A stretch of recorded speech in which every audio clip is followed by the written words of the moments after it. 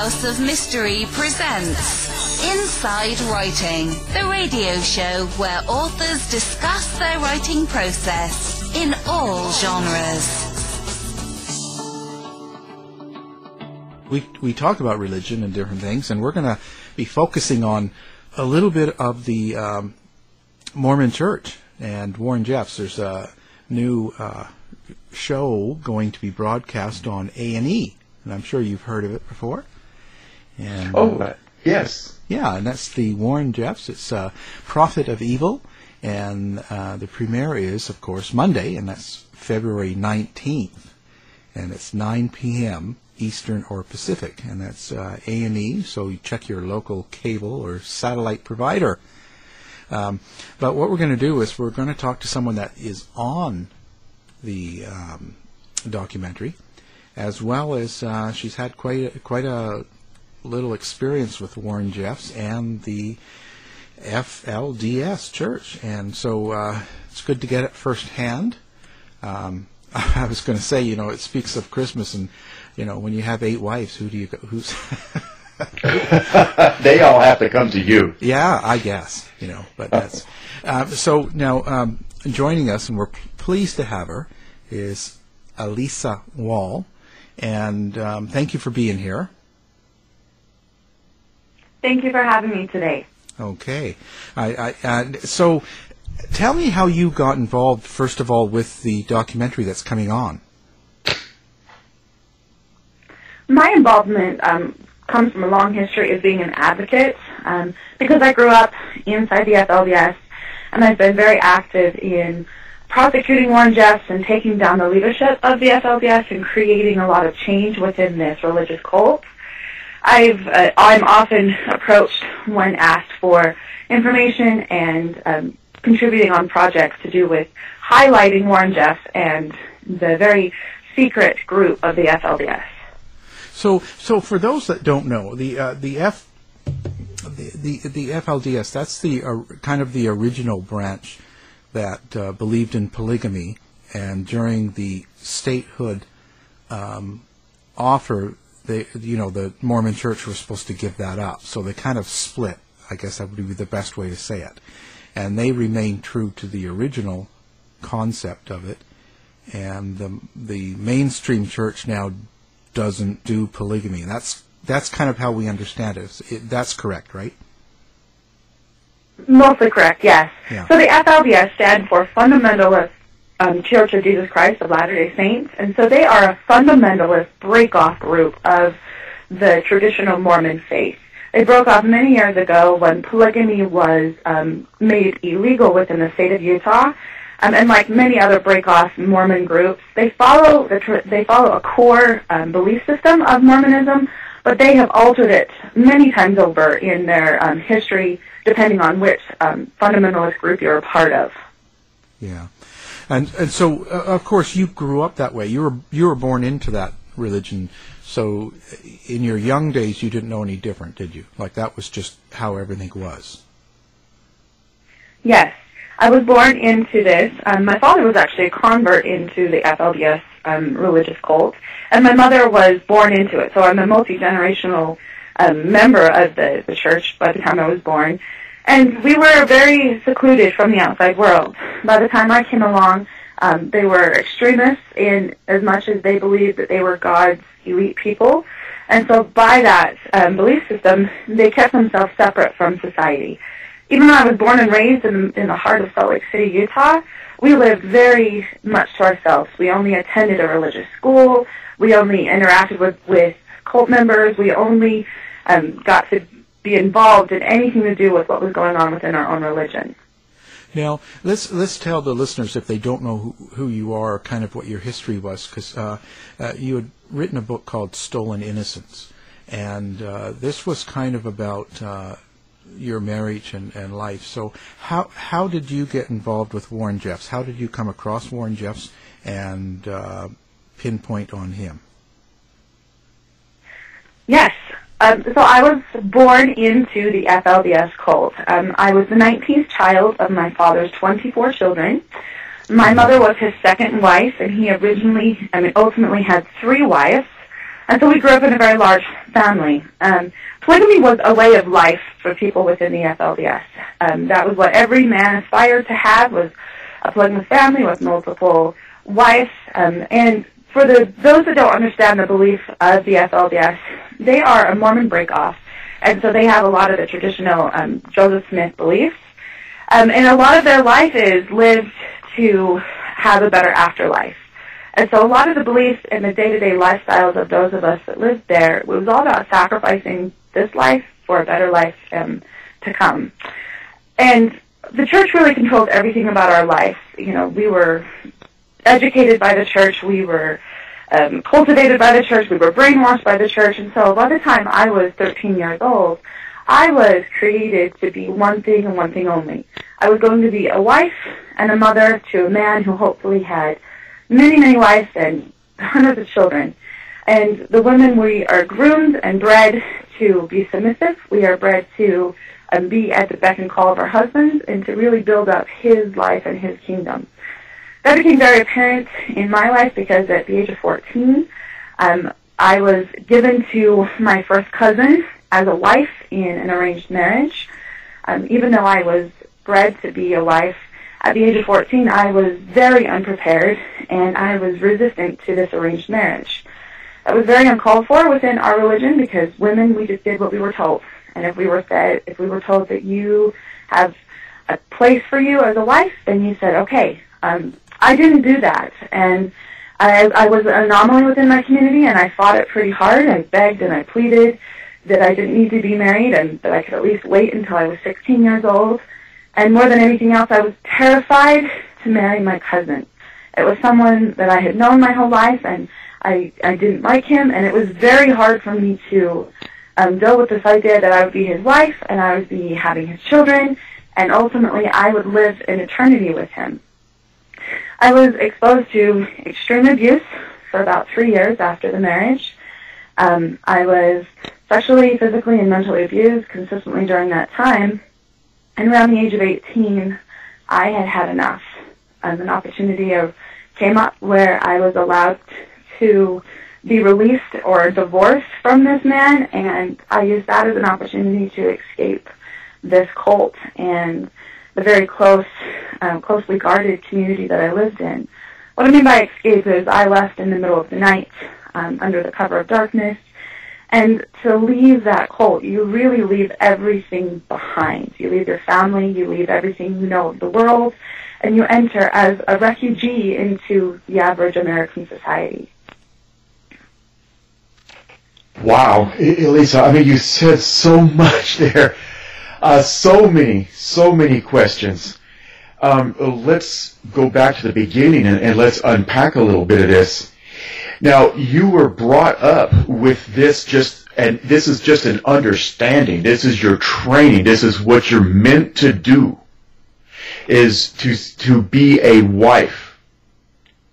So, what was it that came into, that came to light that you were so opposed to this arranged marriage, if this is simply the way it's supposed to be?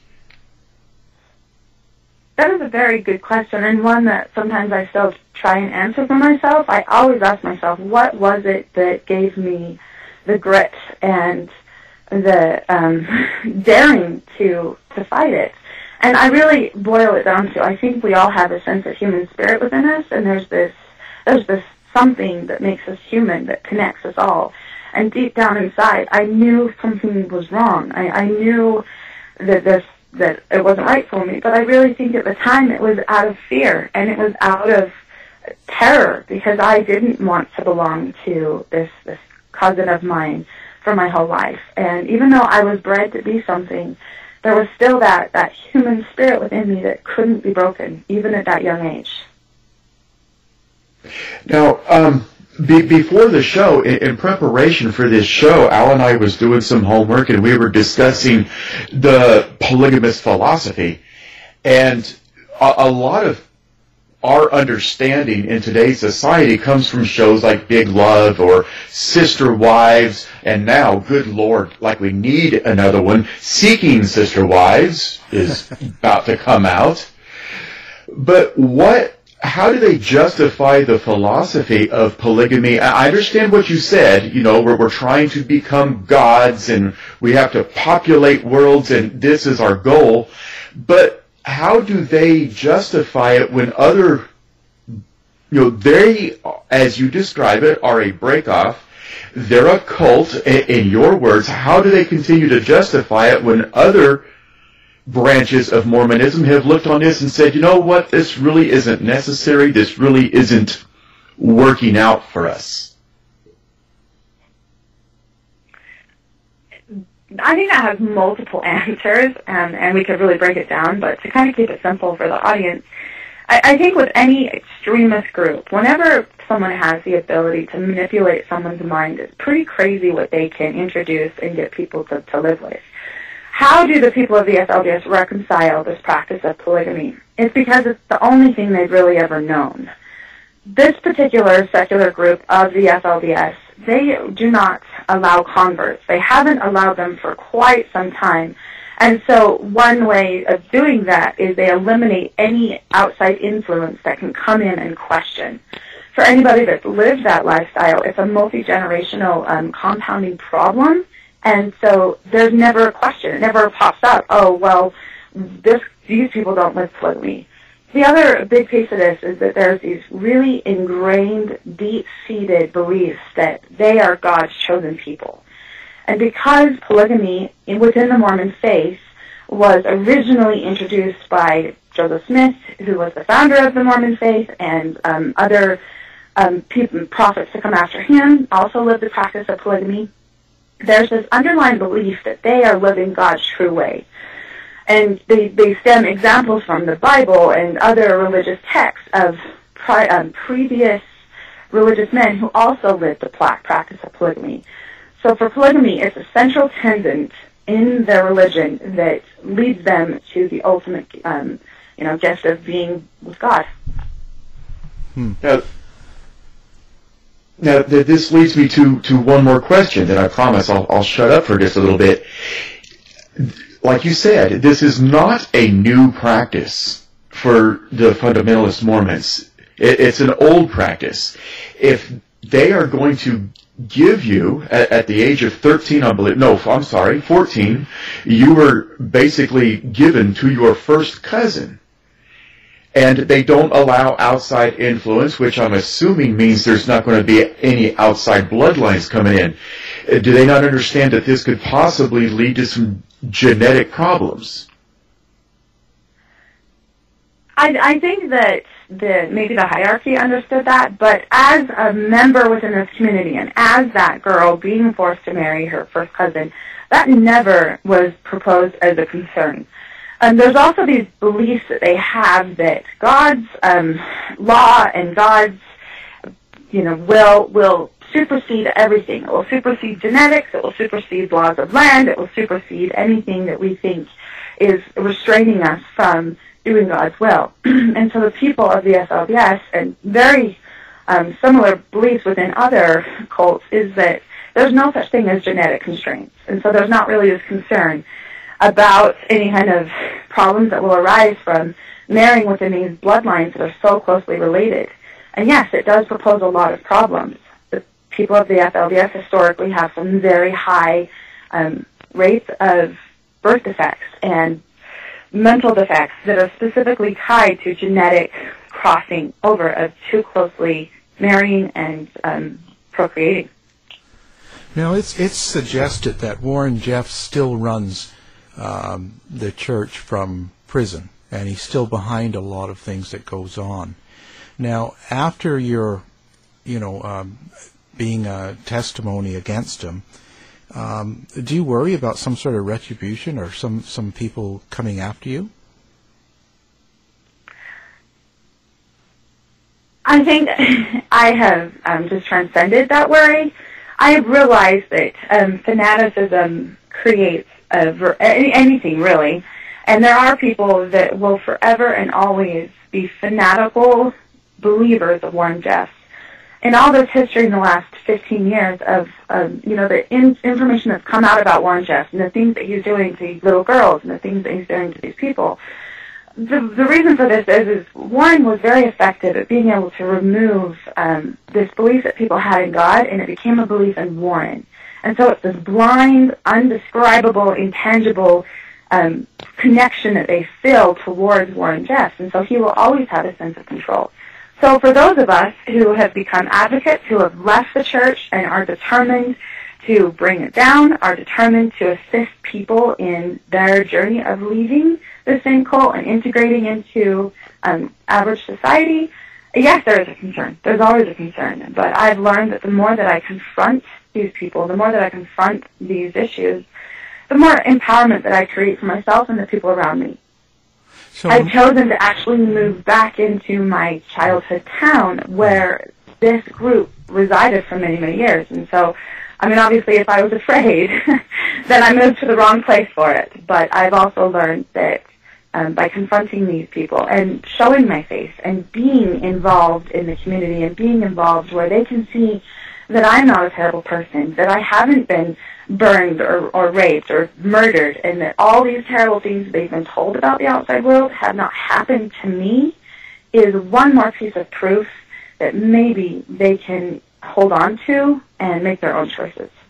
So I was going to say that you've moved back to your old stomping grounds, and how do people treat you in general? How are people in town with you? Well, this particular town of Hilldale and Colorado City, right there on the border of Utah and Arizona, referred to as Short Creek, and people will see that pop up in this documentary quite a bit. The dynamics of this town are changing dramatically because of what has happened over the last decade, as far as putting Warren Jeffs in prison, the state of Texas and surrounding areas really working hard to prosecute crimes that have occurred by the people of the FLDS. We're seeing quite a bit of shifts and changes happen within the FLDS as a whole. Specifically in this town, the ratio of people that are part of this religious cult versus those who have left, made a life for themselves on the outside, or choosing to move back in is constantly shifting and changing. And so moving here, I could get any reception. We still have the people that are very strong believers in Warren and strong believers in the FLDS faith, who they will literally run the other direction if you see them at a store or if you happen to run into them at the post office or these different things. And then you have the people that are just making their journey on the outside, who are starting to wake up, who are being given information and assistance in creating their own life, who will come to you and, in tears. And it's that moment of connection that we all fight for, where we get to reconnect those loved ones that we left behind, and we get to celebrate as they are making their own journey to freedom and to choice and to creating the life that they want to lead. After all of these years, and it's passed, what's your feelings on Warren Jeffs now? My feelings on Warren Jeffs is he is a very manipulative, narcissistic, evil man. I think that it's very difficult for those of us who have left and really seen the depths of the horror and tragedy that he created. There was a time where I hated him. I despised him. And in my process of healing, I would have done anything to have 5 minutes in an empty room with him, because he created so much anguish and pain and scars in my own life. But I have to live every day knowing that he's continuing to do that with the people around me. I think since then I have been able to understand that by hating him and by having these vicious, vile feelings towards him, he was still controlling me. In his own way, he still had a sense of control. And so one of my passions has been to help people understand that by letting Warren go and seeing him as the small, insignificant man that he really is, he's sitting for life in a prison cell. It allows us to let go of those feelings of hate and to just see him as he really is. And that empowers those of us around us, including ourselves, to continue to just take one more step forward in our own journey of healing. So what's your day-to-day life like now? Like, what is it that you focus on now with your life?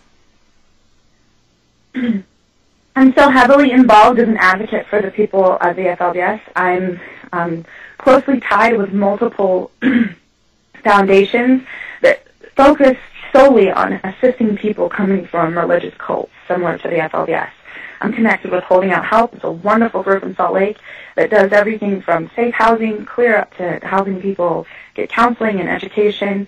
I'm connected with other groups, the Diversity Foundation, and these different organizations that have solely focused on people integrating into society and how we can best help them. My day-to-day life within the town of Short Creek, I live in Hildar, Utah, but I own a business in Colorado City. And so I'm very connected with both cities, and we've seen a lot of progress over this last year, but we have a lot of work to do. And so a lot of my daily work has to do with finding ways to assist this community, whether that's through empowering the citizens to become voters and to vote in a new city council like they did last November, and we are going to be doing again for the next city. These are historic things that we are doing within this town, and that's a huge piece of what I do. I'm also heavily involved in school systems close by, because that is the number one thing that creates change within these small groups, is getting education into the homes, starting to educate children as well as the parents. But also, as a business owner in this community, I get the wonderful opportunity of hiring people in this town, in this area where women and children and men have not necessarily been empowered to take on their own career. And so it's a wonderful chance for me to connect with them and help kind of mentor them as they go through getting their first job and learning how to get into the workforce. And, they're incredible workers. It's just helping them apply their work ethic and their skill sets into an avenue that can help them create an income and become economically stable. Let me thank you for your advocacy for them. And you having lived through that and going through all that torment and that anguish, what are your thoughts when you see people on television exploiting this, such as I mentioned earlier, the Sister Wives? What is your feeling inside when you see that on the screen? I think originally I kind of was angry because I felt like they were romanticizing a very complex lifestyle.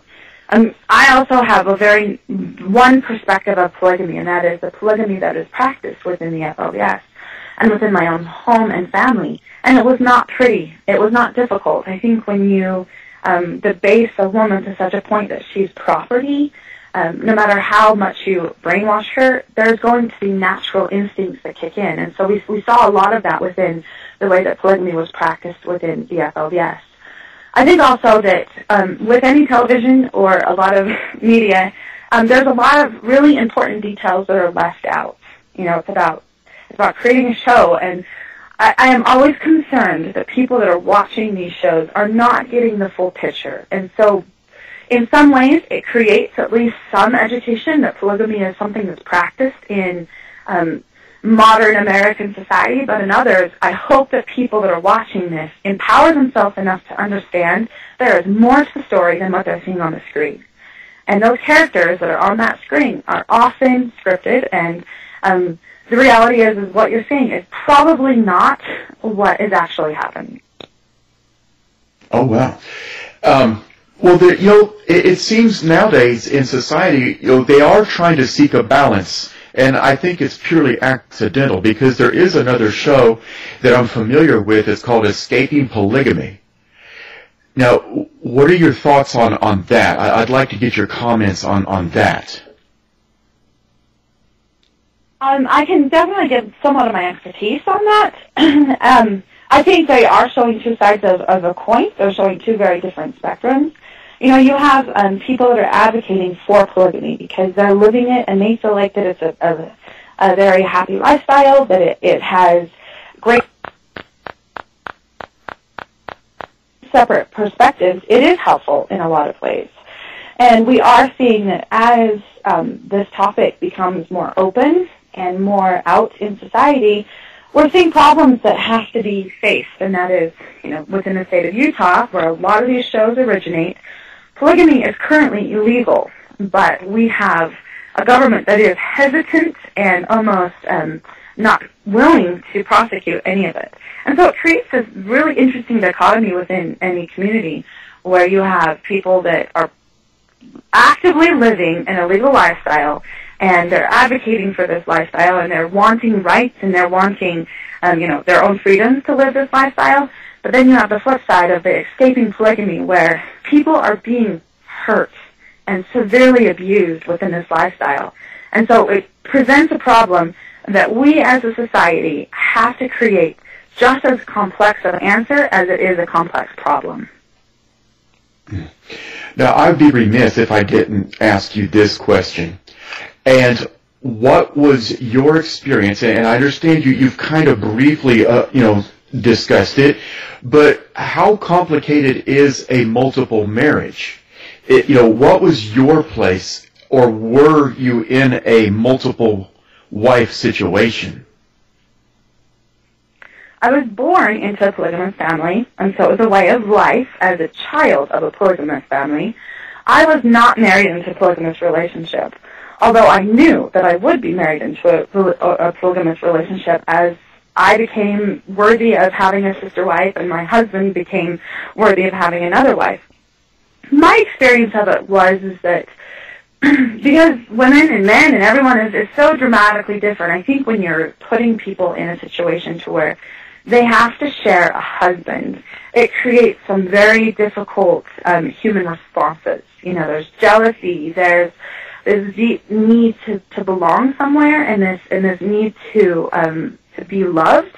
And often within a polygamous lifestyle, there's this sense of loss because you don't have your husband fully to yourself. And I think on the other flip side, I've seen a lot of men that have lived polygamy that had a very difficult time. Women can be very fierce and powerful creatures, which is beautiful, but when you put them in a position to where they're on the defense and they're trying to advocate for themselves and they have no way to do it, then it presents a big problem for the men. And so the men are often caught in these vicious wars back and forth, and these difficulties that come with it. On another note of this, it really subscribes to a very archaic concept that women and men are higher or lower than each other, because, the man is the head of his household and the women are sharing the position of his wife. It creates such a deep sense of equality. And I know a lot of people would argue with me on this, and I completely understand their perspective, but that sense of equality really bleeds into everything else. It bleeds into the children as the children are competing against each other. It bleeds into this constant need for the woman to prove themselves.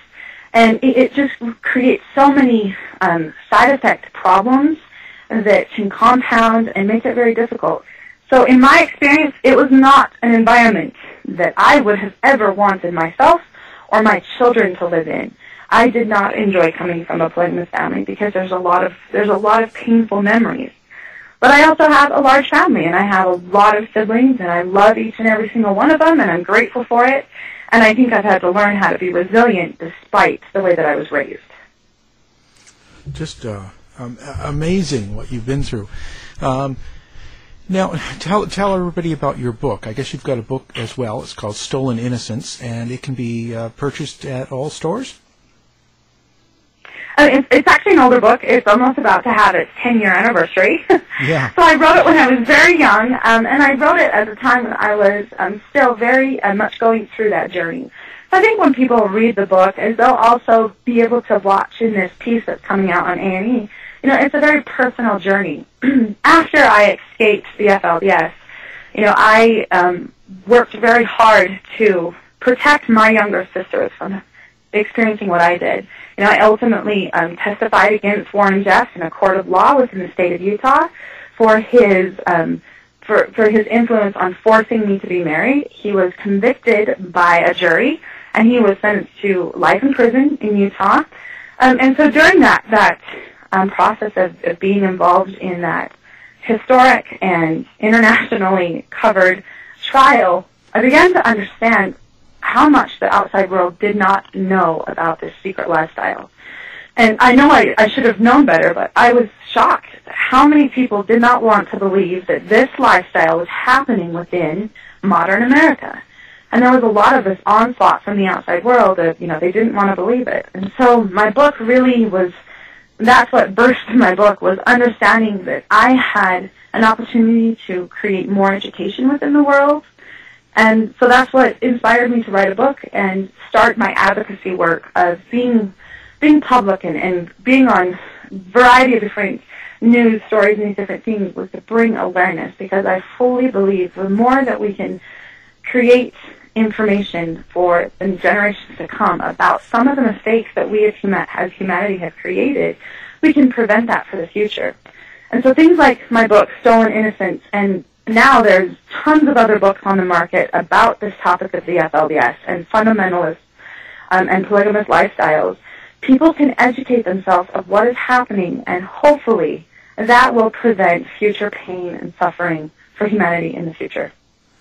Wow. Yeah, well, we appreciate that. And again, and the A&E documentary will be out on Monday, February 19th, 9 p.m. Eastern or Pacific. Check your local providers to find out in your area how to watch. Again, our guest has been Ellisa Walls. Thank you very much for taking the time. Thank you very much. Thank you very, very much. Pardon me. To find out more about our show, guests, or to listen to past shows from our archive, please go to www.houseofmysteryradio.com. Show's over for now. Was it as good for you as it was for me? Well, good night. This has been a production of Something Weird Media. I'll be back.